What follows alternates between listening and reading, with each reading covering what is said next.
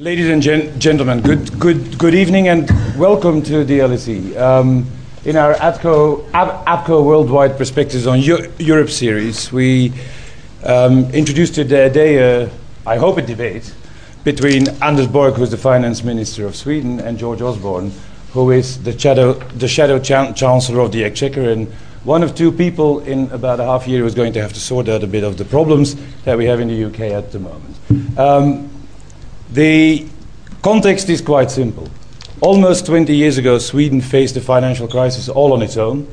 For about 3 years, GDP fell constantly. By the end of 1994, the Swedish economy seems to have come out of that. And by the middle of the 1990s, the Swedish economy seemed to have been doing well again. Today, we face a very similar situation in the UK and in the rest of Europe, as you all know.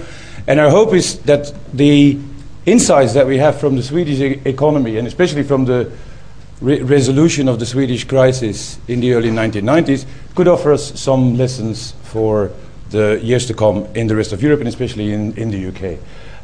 The way the evening will proceed is that Minister Borg will start off with a speech, I think, and a PowerPoint presentation, after which George Osborne will reflect and possibly discuss some of the points that were raised there. And then we will open the floor to the rest of the people in the room here. We are supposed to stop by about 7. I would like to ask you at that moment to please remain seated until all the speakers have left the platform. Many thanks.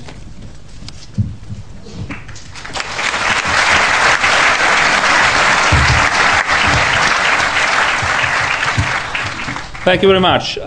It is a pleasure to be here at the London School of Economics. It's obviously one of the most prestigious academic institutions in Europe, and also obviously on a worldwide basis.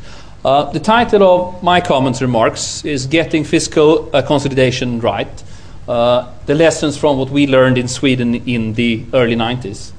Sweden went through a quite dramatic period during those years. We saw an 11% drop in employment. We saw a quadrupling of unemployment. We saw deficit running at 10% several years in a row, and our debt rising from 45% to 80% of GDP during this period. I will also highlight some of the experience from how we have handled the recent crisis. What have we learned from fiscal restructuring? My own experience from this area comes from the period in the 90s when I was working as a political advisor to the government in that period, and also from the years after when I've worked in the financial markets and followed basically tried to convince people that Sweden once again is a credible and a safe country to invest in. I will highlight some of the cornerstones of the policies that we have implemented during this crisis. As we can now see in the data coming out and in the forecast, it seems like Sweden has done, on a relative basis, taken a little bit less damage than some other countries. And I do believe that this has to do with two different features of our policy. One is that we have underlined the work incentives in our benefit systems and in our tax system, which meant that we've seen unemployment and also hours worked and tax revenues developing a little bit more favorable than expected.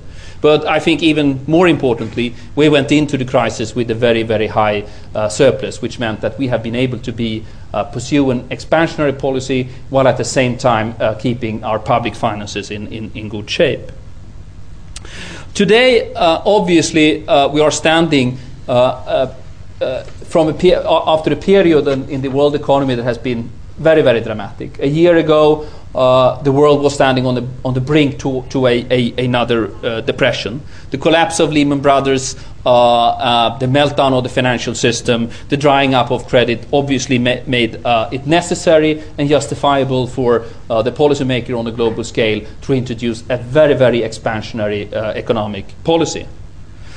But while we've been able to avoid an outright recession, and I do think that we now have the worst behind us, that has also created a challenge for all policymakers in Europe and worldwide that will be with us for at least the coming years and the decade. I think one could describe the challenge by looking at the deficit level for Europe. The average deficit level in 2010 for the EU member states will be 7% of GDP. There are countries that are worse off, Ireland, the UK, Greece and some other countries are running deficits above 10%. This is also true for several of the other major players in the world economy. The US, Japan, India are also running deficits of around 10% of GDP. Obviously, this is not long-term sustainable. The debt level in Europe has jumped from 60% to 80% of GDP. And on the assumption of unchanged policy, the Commission has calculated that we in 2020 will reach the level of 120% of GDP in debt level. This is basically not long-term sustainable. It will push out other items from the state budgets, and it will put us in a position that is very problematic if we would see a second downturn. The UK is obviously one of the countries that has been severely hit by the crisis, and also that have among the worst public finances in Europe. The OECD is calculating that the deficit level will be reaching some almost 14%. We will see a 90% debt level in 2010, and on the same assumption of no change policy, the Commission is expecting 160% in debt level in 2020. My point will be that I will argue that this cannot be a sustainable situation. And I will give you 4 arguments for that. First and most obviously, the costs of running these high debt levels to society is severe. There will be risk premiums in bond markets eventually, and you will be crowding out private investments. And it will also be the case that a larger and increasing amount of the public budgets will have to spend on dealing with paying debt service rather than paying for welfare services and education. I think it is important that we realize that the situation is also it's urgent that we start to deal with the situation rapidly. Because as Benjamin Franklin pointed out, I mean, taxes and death are the only certainties in life, and I would like to add economic crises. Now we've had an economic crisis, and we will see another downturn coming soon. And if we have not put our public finances in order, we will not be able to counter that downturn when it comes. It will limit the room to maneuver in terms of fiscal policy in an unacceptable way. There's also the case that if we are looking to the demographics of Europe, it is quite clear that this is quite challenging. Most of the European countries are seeing now an aging population. The ratio between people in the working ages and above 65 are going from 4:1 to 2:1. And obviously this will create costs for welfare services, healthcare costs, pensions, but also will decrease our tax revenues. On average, the cost for Europe will be around 5% of GDP in the coming years, and that's also true for the UK. So if we want to deal reasonably and seriously with the upcoming demographics, we must realize that we need to have a strong public finances as a starting position. I also believe that there is a great risk if we don't deal with the deficit and debt situation that we will have a threat to full employment and to an increasing level of structural unemployment coming out of this crisis of public finances. Obviously, it will put pressure on social system, but it will also mean that we do not have the muscles to deal with an upcoming future crisis in the degree that we need. Looking then at Sweden, I've put down 10 lessons. We had a deficit that increased very, very rapidly. When I started out to work for the government in the early part of 91, we noticed that we were expecting a small deficit, maybe a percentage point or so for 92. In the spring of 92, we were expecting 3 to 4%. In the autumn, the numbers had worsened to maybe 6-7% of GDP, and we ended up at around 12% of GDP.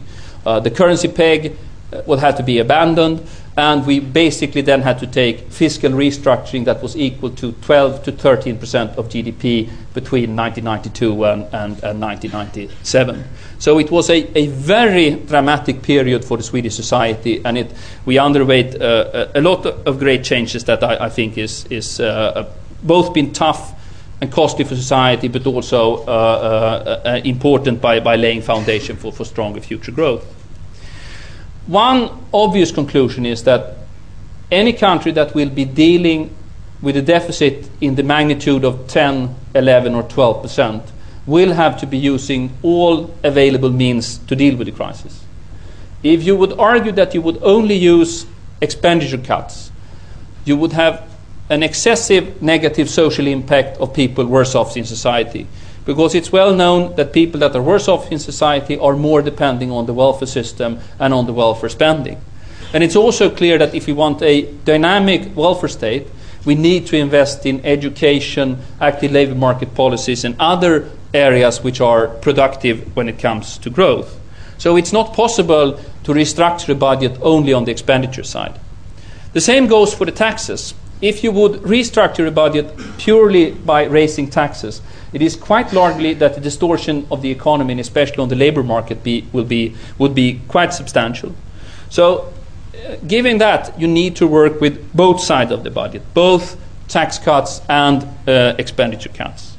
And it's also, this is not only a Swedish experience, it's also a general experience that the most successful fiscal restructuring programs that we have seen has been divided on both tax cuts and expenditure, tax hikes and expenditure increases. In the Swedish case, we had a program with active measures where around 53% came on the expenditure side and around 47% on taxes. When it comes to taxes, I think the general lesson from any government dealing with tax increases is that we need to talk about broad-based taxes. Taxes such as consumption taxes that are least harmful for the economy. There are obviously taxes that are actually not at all harmful for the economy, but rather correcting externalities and excessive social costs. And that would obviously be the first option, I think, in terms of dealing with taxes. Carbon taxes, alcohol taxes, tobacco taxes, different kind of taxes that are actually correcting externalities in the economy. The OECD has made a very thorough study of the experience and the research on taxes. And what we know from that literature is that immobile tax bases are the ones that have the least impact. And the most harmful taxes to use in restructuring is obviously income taxes, especially those directed towards low-income earners and that have an impact on the threshold. Corporate taxes are also quite painful for the economy because it's a very elastic tax base. But I mean, tax policy and fiscal restructuring cannot only be a matter of economic efficiency. We must also take into account a balance between efficiency, equity, the revenues that we can gain, and also the political considerations that are necessary to find a support and legitimacy for the process. In Sweden, as I mentioned, we restructured some 12 to 13% of GDP, and around half of that was tax increases. So obviously there was substantial tax increases in Sweden. To some extent, I would argue that we relied a little bit too heavy on income tax payments. But on the other hand, we've seen quite large income tax cuts in the years after the fiscal restructuring. The third lesson is on the expenditure side. I would like to underline a few arguments there. First of all, I think we should think about what we are not cutting on. We have public expenditures that are very, very important for upholding work participation, but also creating a well-functioning and a growing dynamic society. So obviously, as long as we can, we should try to safeguard things as education, training, and things that has an impact on employment prospects. It's also important that we try to work more heavily with transfer payments and the different welfare payments that has also an impact on work participation. During the Swedish restructuring, there were changes made to the pension system that strongly has increased the pension age. Early retirement benefits were restructured. Housing subsidies were cut back. Social and unemployment insurances were restructured to reduce costs, but also to improve the functioning of the system. I would argue that it is important that at least a large part of the restructuring comes from structural measures rather than one-off measures.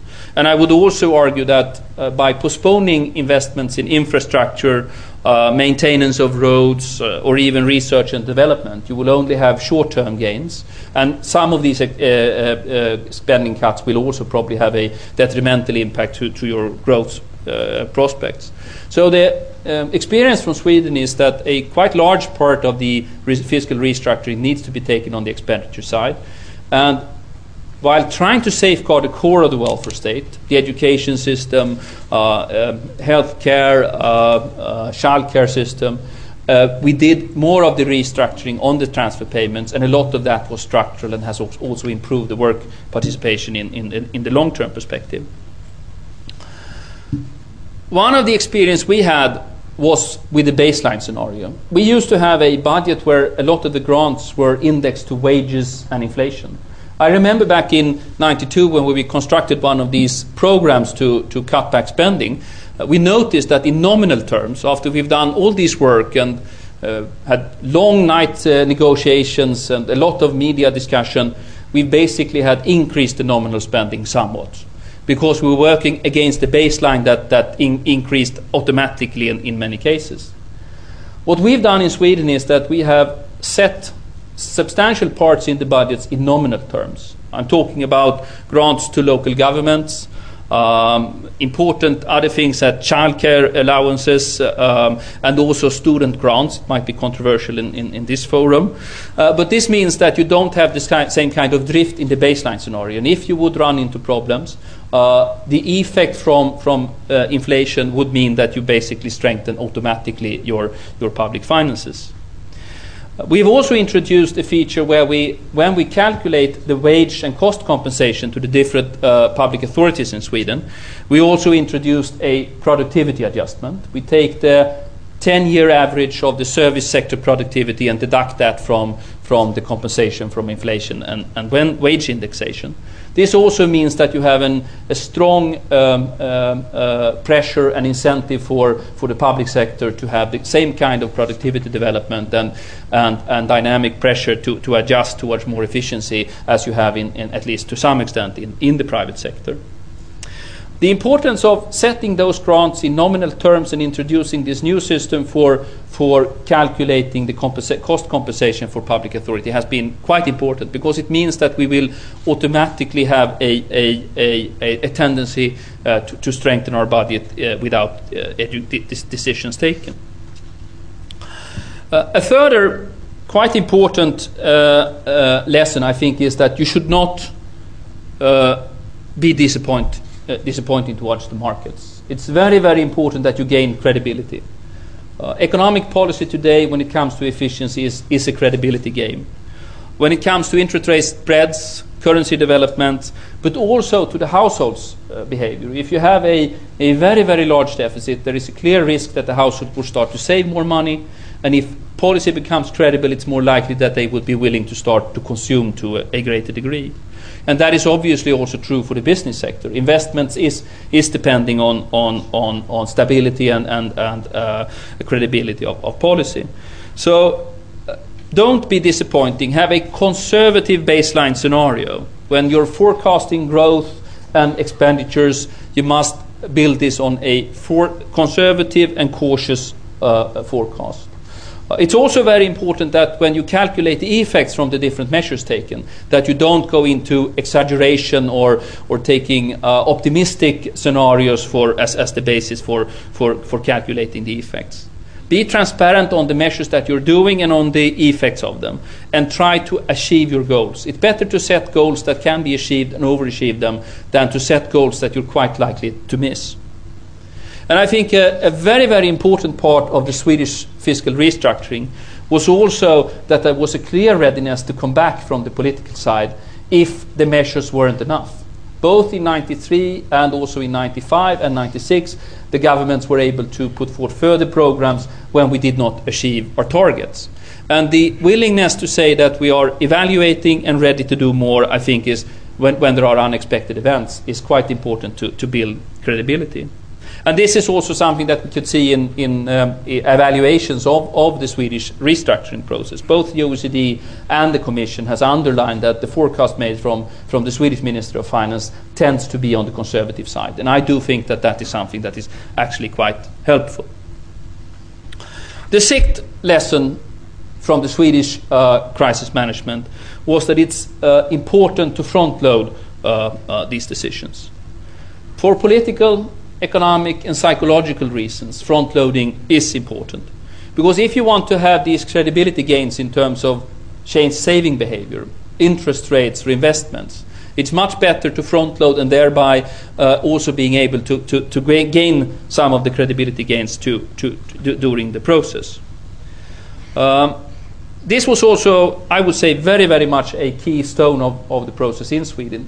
We had the crisis starting in 1990, going on to 1991, 92, but already in 92, 93, we were starting to implement substantial decisions in terms of housing subsidies, welfare payments, and also on when it comes to taxes to deal with the problems. This meant that we had the peak of our deficit level in 94 at around 11-12%, but already in 97 the deficit level was again down to 2%. And that kind of front-loading and rapid action, I think, was very, very important to regain credibility of the financial markets and the outside world. I do think it's one of our lessons is that it's very, very important to calculate the political costs. We know from economic research, such as the public choice research, that well-organized interest groups will be quite difficult to deal with. We did, for example, in the early stages, some cutbacks on culture subsidies that were very symbolic and quite costly political, while other measures that were more broadly based did not provoke the same kind of reaction.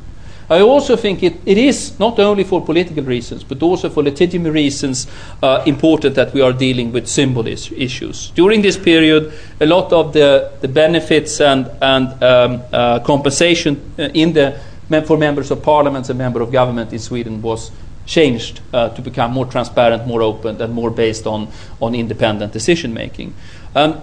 That might sound as a populist take on this issue. It is very important that the citizens are perceiving that the leaders are also taking part of the burden of the system. When it comes to the current crisis, and that is the 8 lessons that I would underline both when it comes to the crisis in the early 90s and during this period, and that is to safeguard labor force participation. We all know that in high-tax societies, and Sweden is a high-tax society, which all of the European countries are, we do have the situation that 1 hour worked will have a very, very strong impact on public finances. So we could get a person out of social exclusion or unemployment back to the workforce. The net effect of this will obviously be quite dramatic. I would argue that during the 90s and also during the last few years, we have strongly reinforced the incentives to work in Sweden, partly by changing the welfare systems. We have introduced stronger systems for control and oversight, stronger gatekeeping functions in early retirement and sickness benefits. And that is important. And at the same time, we've been able to invest money in terms of education, but also active labor market policy. So it goes both in cost control, but also in what you spend money on active policies. And I would especially underline, when it comes to female labor force participation, that childcare, high quality childcare, can be very, very important to uphold a high degree of labor force participation. We have also introduced substantial tax cuts. When we have, during this crisis, tried to strengthen the demand, we have used measures that are also structurally important. If we go back 10 to 15 years, Sweden would be on the high end of threshold taxes, the tax rates, combined tax rates that low-income earners are meeting. Today, the Swedish tax rates for low-income earners are on the same level as in the US. Also, the combined threshold effects, when you take into account the benefits, are today on the same level as the US when we look at the OECD calculations. So targeted earned income tax cuts can be quite important. I would argue that what we are now seeing in the Swedish economy is that we are coming out of this crisis in a better shape than many other European countries, and I would give you a few arguments for that. The first one is that unemployment has increased substantially less than we were fearing and forecasting. We are currently seeing unemployment at the level of around 8%, and it might continue to increase. But we were expecting unemployment to go up to maybe even 12%. So if we look at the consensus forecast, the central bank forecast, and our own forecast, it's quite likely that we will see unemployment at least 1 to 2 percentage points lower than we were expecting at the outset of the crisis. A second feature is that the cost for the unemployment has been reduced substantially. When we look at the early forecasts for these unemployment levels, we can see that the actual costs have been around 10 to 15% lower. We have used some of that money to spend on active labor market measures, but that has meant that we, even with the high degree of ambition we have, costs are 7% lower than we expected. We have also seen countering effects, especially in sickness, cost for sickness and early retirement, and that is a substantial shift. Between 2006 and 2012, the difference is around, it's above a percentage point in GDP. So those two factors are very important. A third factor is that we're also seeing that hours work is developing substantially stronger than we have expected. We had expected a drop in almost 3%, and given that we are a high-tax society, the fact that we are now expecting from the period 2009 and 2012 a slight increase in hours worked, that has a tremendous impact on our public finances. The fourth reason why I think we have been able to live through this crisis in a better shape than many other European countries is that we started out in a much stronger position. We have been able to work with an expansionary fiscal policy combined with an expansionary monetary policy and very substantial measures to deal with the financial crisis without running into a situation where the deficit becomes a problem. We will be back in balance around 2012. We will be back in a percentage point surplus in 2014 without any fiscal restructuring during this crisis. And I think that has been very, very important to keep up the consumer confidence and also to keep the economy working. Another issue I think is that has been very, very important in the Swedish case, that is to strengthen the fiscal institutions. If we go back to the early 90s, Sweden had together with Greece and some other countries, the weakest fiscal institutions among the European countries. The control of the grants was limited. We had the bottom-up process where the spending department had a very, very strong position, where the Ministry of Finance was quite weak, and where we didn't have very credible targets for our fiscal policy. What we've done is to introduce a surplus target. We are currently trying to achieve a percentage point in surplus. We have expenditure ceilings that are set 3 years ahead, which means that you have a very, very strong limit on the budget negotiations for the years to come. And that I think has been very, very, very helpful. We now have a top-down process with a very, very strong role for the Ministry of Finance, where the Ministry not only make the forecast but also has a strong role in suggesting a whole budget that is the basis for the negotiation inside of the government. We have a balanced budget requirement for local government. We used to have the problem that a lot of the local governments were running deficits, and that is a problem that is quite severe, because at the Ministry of Finance then you can't control the situation for public finances. And the balanced budget requirement has worked very, very well for us when it comes to local government. And we also have instituted an independent fiscal policy council that are reviewing to what extent the government's policy is consistent with long-term fiscal sustainability, and also dealing with a lot of other issues. And obviously an independent fiscal policy council will increase the degree of transparency in policy. The shift in Sweden has been substantial. We have gone from a situation where we had an 80% debt level to a situation where we are around 40%. Our debt will have peaked this year, and we will once again see the debt level coming down in 2011 and 2012. This means that we have room to maneuver. We can pursue an active policy to stabilize and safeguard employment, because we are starting from a strong position. And I think that is probably one of the key lessons to learn for future economic crises. We need strong economic policy, because we will see a lot of international turmoil also in the future, and therefore you need to have a strong starting point. A 10th point that I would like to underline for a successful policy to restructure public finances, that would be that we need to maintain social cohesion. A fiscal restructuring process there is always a risk that you would hurt the poorest members of society, because most of our spending in our budgets are welfare spending and money that are used to create a good society and good welfare for all people. And therefore it is very, very important for the legitimacy that we try to keep social cohesion at the forefront when we're talking about fiscal restructuring. Social justice requires us all to do our part, because if we're going to be successful, the citizens must have the feeling that we're all in this together. And I do believe that was a key part of the Swedish fiscal restructuring, that we also were able to safeguard the people in society that was not best off.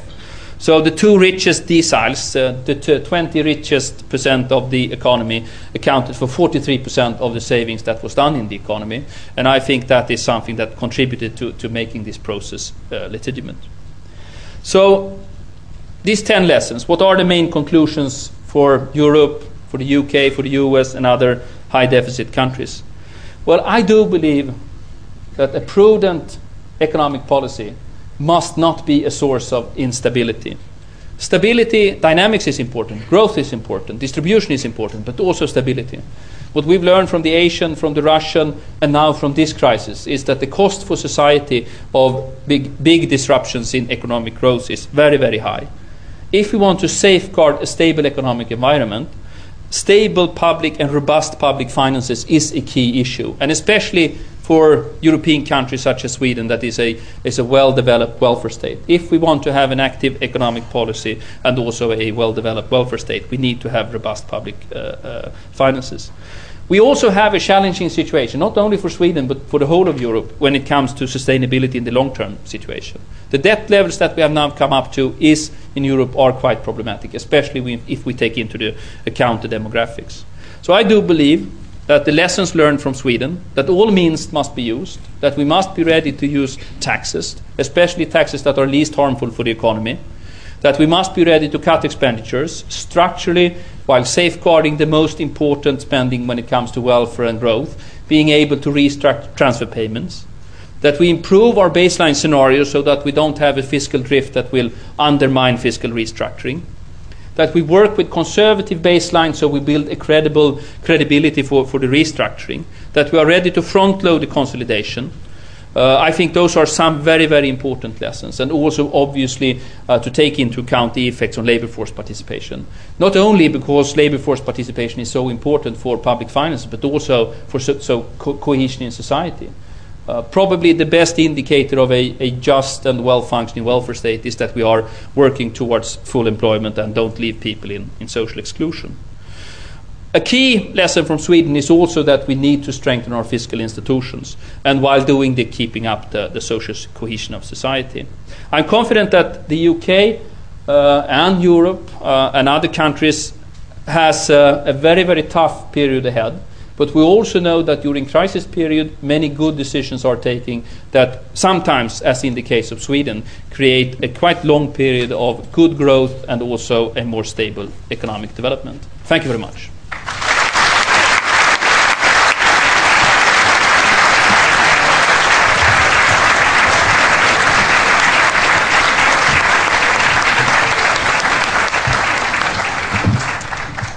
Well, Anders, thank you for that excellent presentation. I'm not going to use a PowerPoint presentation. I'm just going to make some remarks about what Anders has just said, and then we can both take some questions. We've got to know each other well in recent years, met each other on a number of occasions, both here in London and in Stockholm. He has made more of an effort than I to breach the cultural divide between us. He speaks excellent English, as you've just heard. But I have yet to grow a ponytail or put an earring on, which I'm not sure would be the best electoral strategy for me at the moment. But it is good to be here with you, and I'm very grateful to you for coming to the LSE and making this presentation. And of course, each country is different, even in Europe, and all of us have different economic and fiscal and indeed political and cultural contexts. But I think, as that speech shows, and indeed our conversations over recent years has shown, there is a growing consensus about how we tackle some of these problems that are common to all of us and that does transcend national boundaries. And that consensus covers issues like public finances, like welfare reform, like social cohesion and fairness. And let me illustrate that by turning to some of the specific remarks that you made and opening that up as a discussion for later on. The first thing I'd say is I was struck about how you spoke about the fiscal consolidation and how that needs to start as soon as possible, particularly in countries with weak public finances. As Anders put it so well, the longer one waits with the heavy lifting, the more difficult it becomes. And I agree with him and the emerging international consensus that acting early helps to establish international credibility, and that in turn will help Britain and other countries keep interest rates lower for longer and support a strong recovery. And the message could not be clearer. If you find yourself on the wrong road, you have to take the exit. You have to come off that road and choose another path. And that is what we have to do, I believe, in this country. The Swedish government demonstrated the benefits of taking early and decisive action. And during the 1990s, this approach enabled them to turn a 10% budget deficit, as you've heard, into a budget surplus in the space of just 5 years, staving off a fiscal crisis and helping to deliver strong economic growth for many years. Now, here in the UK, we have been arguing consistently that we need to start dealing with our deficit later this year. Can't afford to put off these decisions until next year. According to the latest OECD forecast, the UK will have a budget deficit of over 13%, the worst in the developed world. 13%. We've just been hearing from the finance minister about how Sweden dealt with a 10% budget deficit in the 1990s. We currently have a projected budget deficit of 13%. And of course, that is more than 4 times what Sweden has had to deal with in this current crisis. And that is because of another important lesson. Sweden fixed the roof when the sun was shining. Sweden took the measures during the periods of strong economic growth in the last decade to mend their public finances, and indeed he sets himself an ambition of building up a surplus in a couple of years' time, which is something that we're not yet in a position to even contemplate. Of course, as I say, he stressed and has stressed the importance of acting early. The OECD too has recently talked specifically to the UK about the importance of acting early. This is their most recent advice to the United Kingdom. By developing and announcing more ambitious fiscal consolidation plans early and supporting them with a strong and credible medium-term fiscal framework, the government would strengthen the recovery. That is the external advice to the British government at the moment. And as the flood of comments from analysts and credit rating agencies show, there is a clear and present danger that the world will lose confidence in British economic policy unless we change direction. And that would push mortgage rates up, that would lead more businesses to go bust, and the recovery would be undermined. And yet, of course, the pre-budget report actually increased public spending in the next financial year, starting in April. And total spending is planned to go up by £31 billion in nominal terms, or more than 2% in real terms. And during a period when the Treasury, the British Treasury, forecasts the economy to be growing by at least 2%, and with the largest budget deficit of any developed economy, I think that is simply not credible. Now, everyone knows that the government's spending plans for the next year are driven more by the looming general election than by economic reality. So with the date of the election increasingly likely to be beginning after the next financial year, that means we will have to make early in-year reductions in those spending plans. Of course, our planned public sector pay freeze doesn't begin until 2011, but let me give you some examples of changes we could make much earlier in order to establish international credibility for the United Kingdom and support a sustainable recovery. Programmes that represent poor value for money, excessive spending on things like advertising, the enormous consultancy budget in government, spending on tax credits for people earning over £50,000, spending on child trust funds for the 2/3 of the population who are better off and therefore don't receive the additional top-up. All of these things will have to be cut during the coming financial year. And the second point that Anders made in his speech that I'd like to pick up on is the importance of credible fiscal institutions. Again, Sweden provides us with evidence to support plans that we are developing. The government that he's part of created a fiscal policy council that independently evaluates the sustainability of the public finances and future spending plans. And this fiscal architecture has played an important role in a successful deficit reduction strategy going forward and maintaining market confidence in the Swedish economy in spite of the global downturn. And the benefits of this type of independent institution are clear. They provide markets with greater reassurance about the credibility of fiscal plans, and they create a rod for the backs of politicians like myself and Anders to make sure we stick to our promises on spending and borrowing. And the net effect is lower interest rates and greater economic stability. So we will follow Sweden's lead. A Conservative government will create an independent Office of Budget Responsibility that will be up and running on a shadow basis before a first Conservative budget. And this Office for Budget Responsibility will make recommendations about how much fiscal tightening or loosening it thinks is necessary to have a better than 50% chance of meeting the Chancellor's mandate for the public finances. At every budget and at every pre-budget report, the Chancellor will have to give an account to Parliament about whether his plans or her plans are consistent with the Office for Budget Responsibility's recommendations. As the Independent Institute for Fiscal Studies here in the UK says, creating a new independent body to forecast the public finances could help keep the interest rates at which the government is able to borrow low. We've been engaging with the Swedes on the design of this institution. The chair of Sweden's Fiscal Policy Council recently spoke at an Institute for Government event with Sir Alan Budd, who was a former Chief Economic Advisor to the Treasury and who I've asked to oversee our implementation plans. The third point I'd like to just quickly draw on from Anders' speech is the importance of maintaining social cohesion and imposing necessary fiscal discipline. As he said it, we're all in this together. And clearly, achieving fiscal consolidation will not be a straightforward process. Here in the UK, many difficult decisions lie ahead, irrespective of who wins the next general election. Again, I think Sweden provides an important role model. During their process of fiscal tightening, they worked hard to ensure that the spending cuts were equitably distributed. And our approach must be the same. It's because of the emphasis we're putting on social cohesion that the spending cuts I've already announced have been carefully designed to avoid hitting the poorest in our society. That's why, for example, the public sector pay freeze does not apply to the million lowest paid people in the public sector. That's why I've said we're going to concentrate government spending on child trust funds on the poorest third of families. That's why we're going to keep child tax credits, but we're going to stop paying them to people who earn more than £50,000.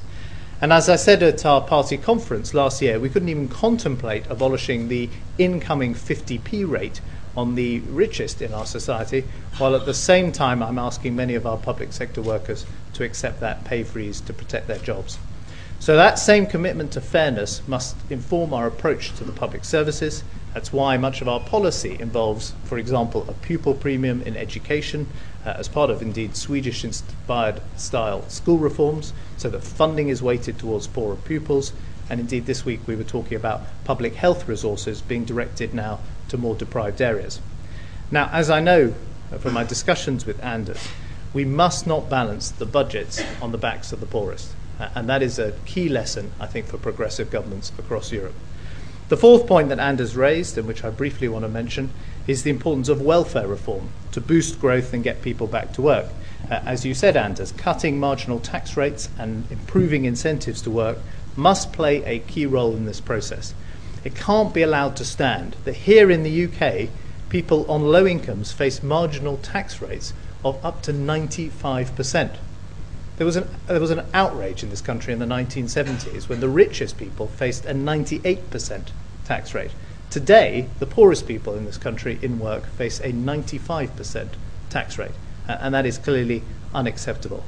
We need to overhaul our welfare system and provide people with targeted support to find work if they're out of work, and of course to stay in work. And the plans we've developed with the help of David Freud, who was the government's welfare advisor, I believe will help us to do this. Let me finish by saying this. Britain faces one of the most difficult fiscal challenges in our modern history. Indeed, arguably the most difficult fiscal challenge we have known in our modern history. But if we're going to get through this, we will have to pay heed to the lessons that have been learned by other countries that have overcome similar crises. And the clear leadership and the decisive action taken by Sweden now and in the past is a shining example of how fiscal consolidation can be successfully achieved by progressive governments. We do this not for its own sake. We do this to keep interest rates lower for longer. We do it to bring stability and confidence to the British economy. We do it to avoid a fiscal crisis with all the massive damage to our reputation that would bring. We do it to create a sustainable recovery, not just to pump up another bubble. And the emerging international consensus will be an invaluable source of ideas and support as we tackle the pressing issues at home and abroad. We look forward to continuing this conversation in the weeks and months ahead as we strengthen and broaden this coalition of interests. Thank you very much.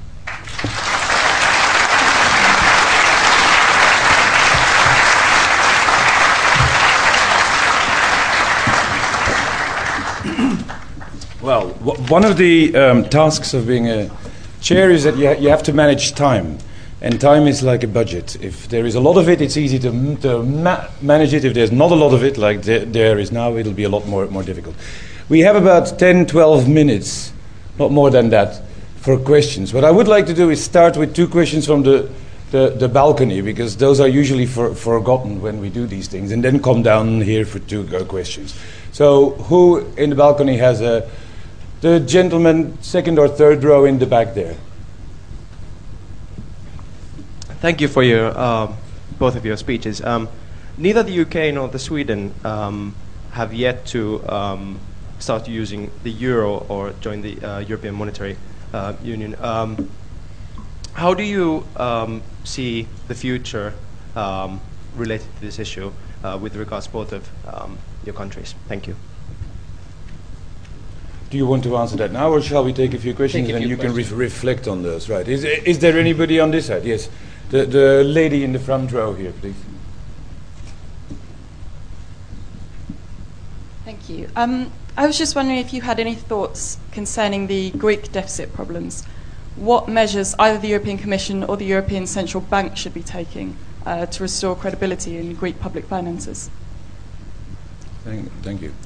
Maybe one more there, right next to the poll. Yes. I appreciated the remarks, but I questioned seriously how Sweden can be used as a general example. One of the striking things about the Swedish people is the homogeneity. Everybody is pretty much the same. Well, I lived in Sweden for a while, and there were maybe 10 last names that covered 90% of the population. As an American and resident in Britain, I can't see how in extremely heterogeneous societies, look at what the Senate is now doing with the healthcare bill, reaching the kinds of consensus that may be relatively easy in Sweden or to a lesser extent in the UK seem totally impossible. So I just question to what extent you believe your successes can be paradigms for future activities in more heterogeneous countries. Okay, thank you. Why don't you start with these 3, and in the meantime we'll shift our focus down here. Well, I will start with the last question first and work my way upwards. I think it obviously has been true that Sweden is a very homogeneous society, which goes for all of the Nordic Scandinavian countries, but it is also basically gradually changing. We have a very, very large degree of immigrant population. We are probably among at least a higher part of Europe in that respect. I mean, there has been a war, for example, in Iraq, where we've taken basically the bulk of refugees that has come to Europe, and that was also to a large degree true for the Balkan War. So today we can clearly argue that the Swedish society is to some degree not as homogeneous as it were. But I think we should respect the essence of your question. I must say I agree with you. I mean, countries are different. Some countries are more heterogeneous, some are federal, and obviously all policy advice must be basically be something that you're looking at, drawing from others' experience, but then you have to implement it in a UK fashion or a French fashion or a US fashion. I don't think we should look for a blueprint for societal models. When it comes to Greece, I've been quite clear in my comments that it's necessary that the Greek government is getting very, very serious about their deficit situation. It's completely unacceptable that you have this kind of deterioration when it comes to the reporting of deficit, as we saw in Greece over the last few years. We are now. We will have a thorough discussion on this issue in the ECOFIN Council on Tuesday, because we will now start to evaluate the new Greek government's convergence program, which is their multi-annual plan.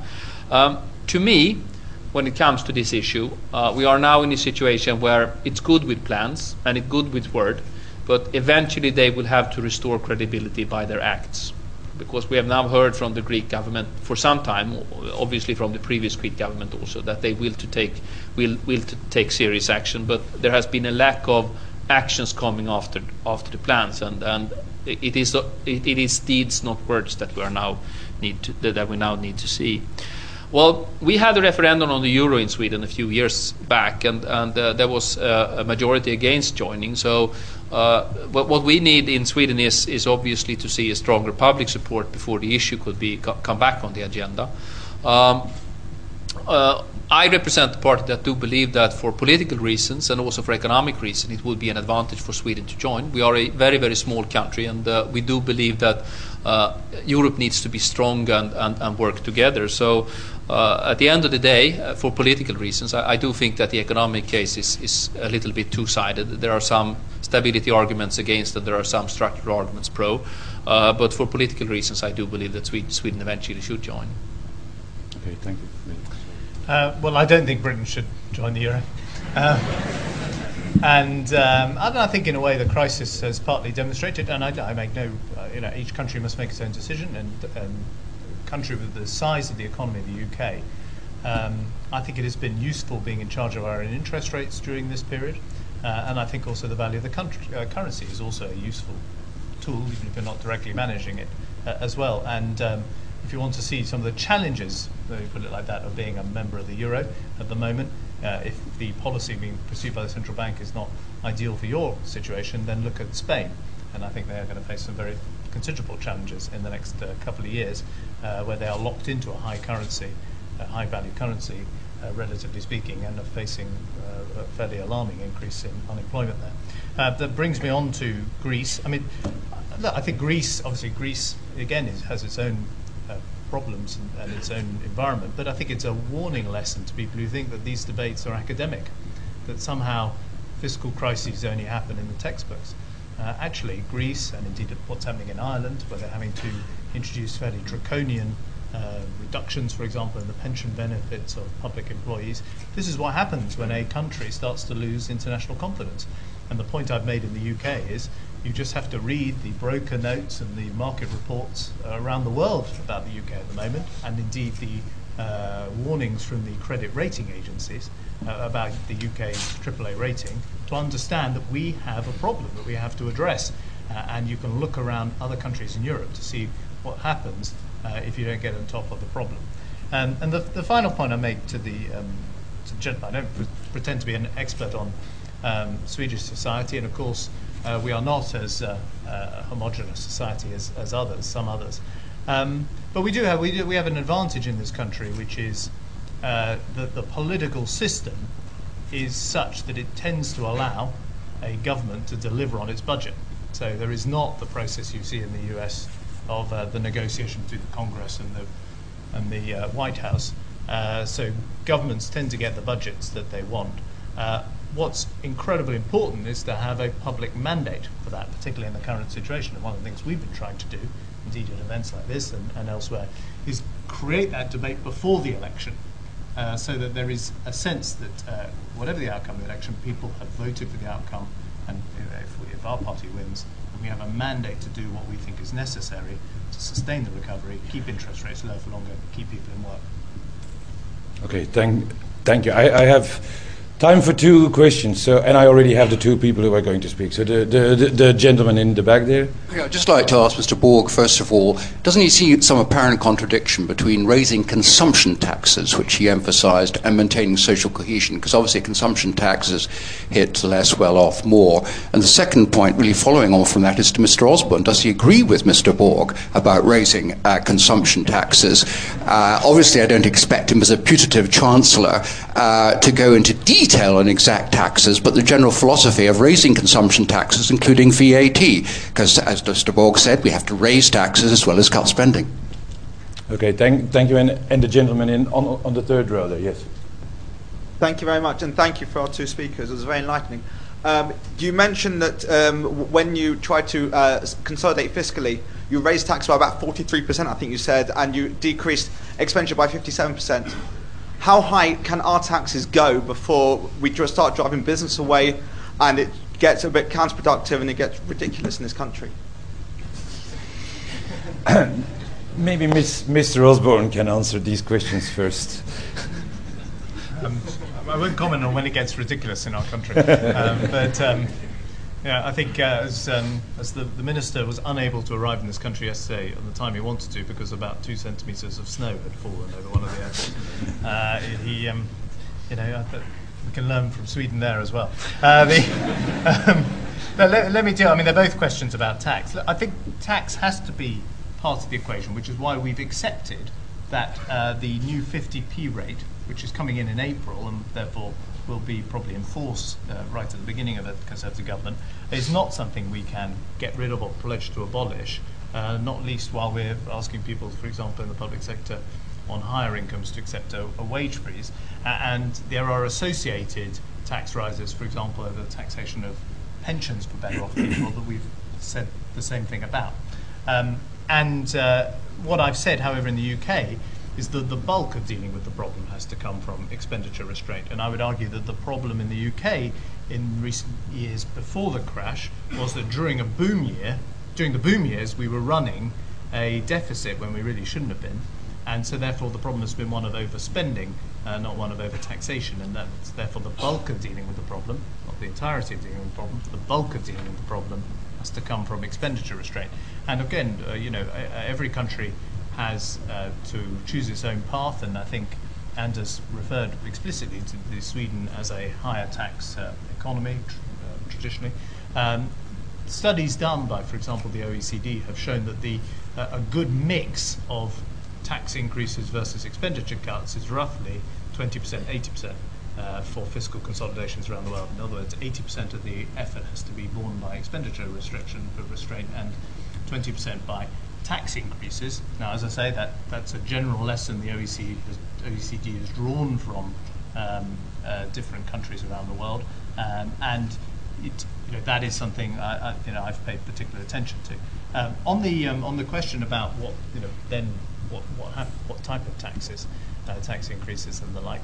Now, I'm not going to write a first Conservative budget here at the LSE, although I'm sure I'll take lots of inspiration from the good work that goes on here.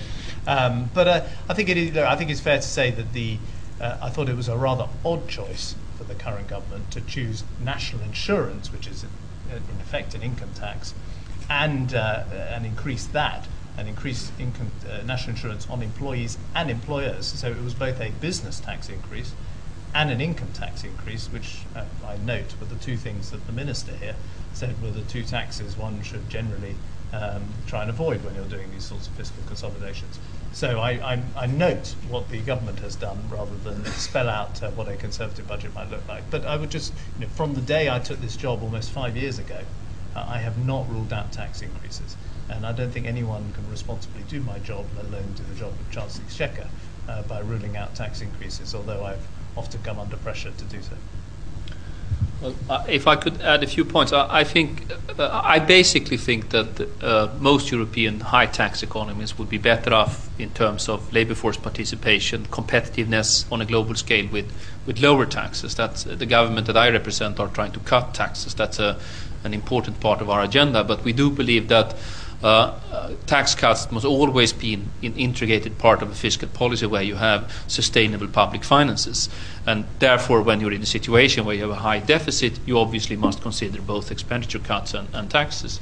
What I was referring to was the OECD ranking of taxes, where OECD has made clear that the most harmful tax is obviously the most elastic, which is probably corporate taxation and capital taxation. The second most harmful is obviously income taxes. That would be increasing marginal taxes and especially thresholds for low-income people to stay on the labour market. The third most harmful or least harmful would then be different kind of broad-based taxes, for example, on consumption or immobile property. And fourthly, you have some taxes that are actually dealing with externalities, and those are the ones that probably have the least negative impact on the economy. And obviously, this kind of grading and ranking is what you also have to have in mind when you're talking about tax increases. You should do the least on the most harmful and try instead to work with taxes that are not so harmful. What I was referring to when it comes to broad-based taxes such as VAT was that I was underlining that any government would, at the end of the day, at least have to consider those kind of measures in this kind of process. But as I said, I mean, a balance in the restructuring progress must also take into account equity, efficiency, political legitimacy, and so forth. So I wasn't writing a recipe for the UK by referring to these arguments. But in my mind, there are some taxes that are much more harmful than others. And in general, I think most of our European economies need to reduce taxes. But if you have a deficit, you must deal with it. Otherwise, you underline the credibility of the whole economic policy, and you will not be able to deal with growth issues in an efficient way, and you won't be able to stabilize the economy when we are coming to the next business downturn. So it is an extraordinary circumstance when you're running a very, very large deficit. Many thanks. Ladies and gentlemen, this was the event for which you all came out. I would like to thank both Mr. Borg and Mr. Osborne for their very interesting and, in fact, even lively debate about what the fiscal consolidation process would look like, and you for the interesting questions and the attention you've given us. I would like to ask one thing, that is that while we leave the room, that you remain seated. Security reasons these days are apparently everywhere. So many thanks, and till next time.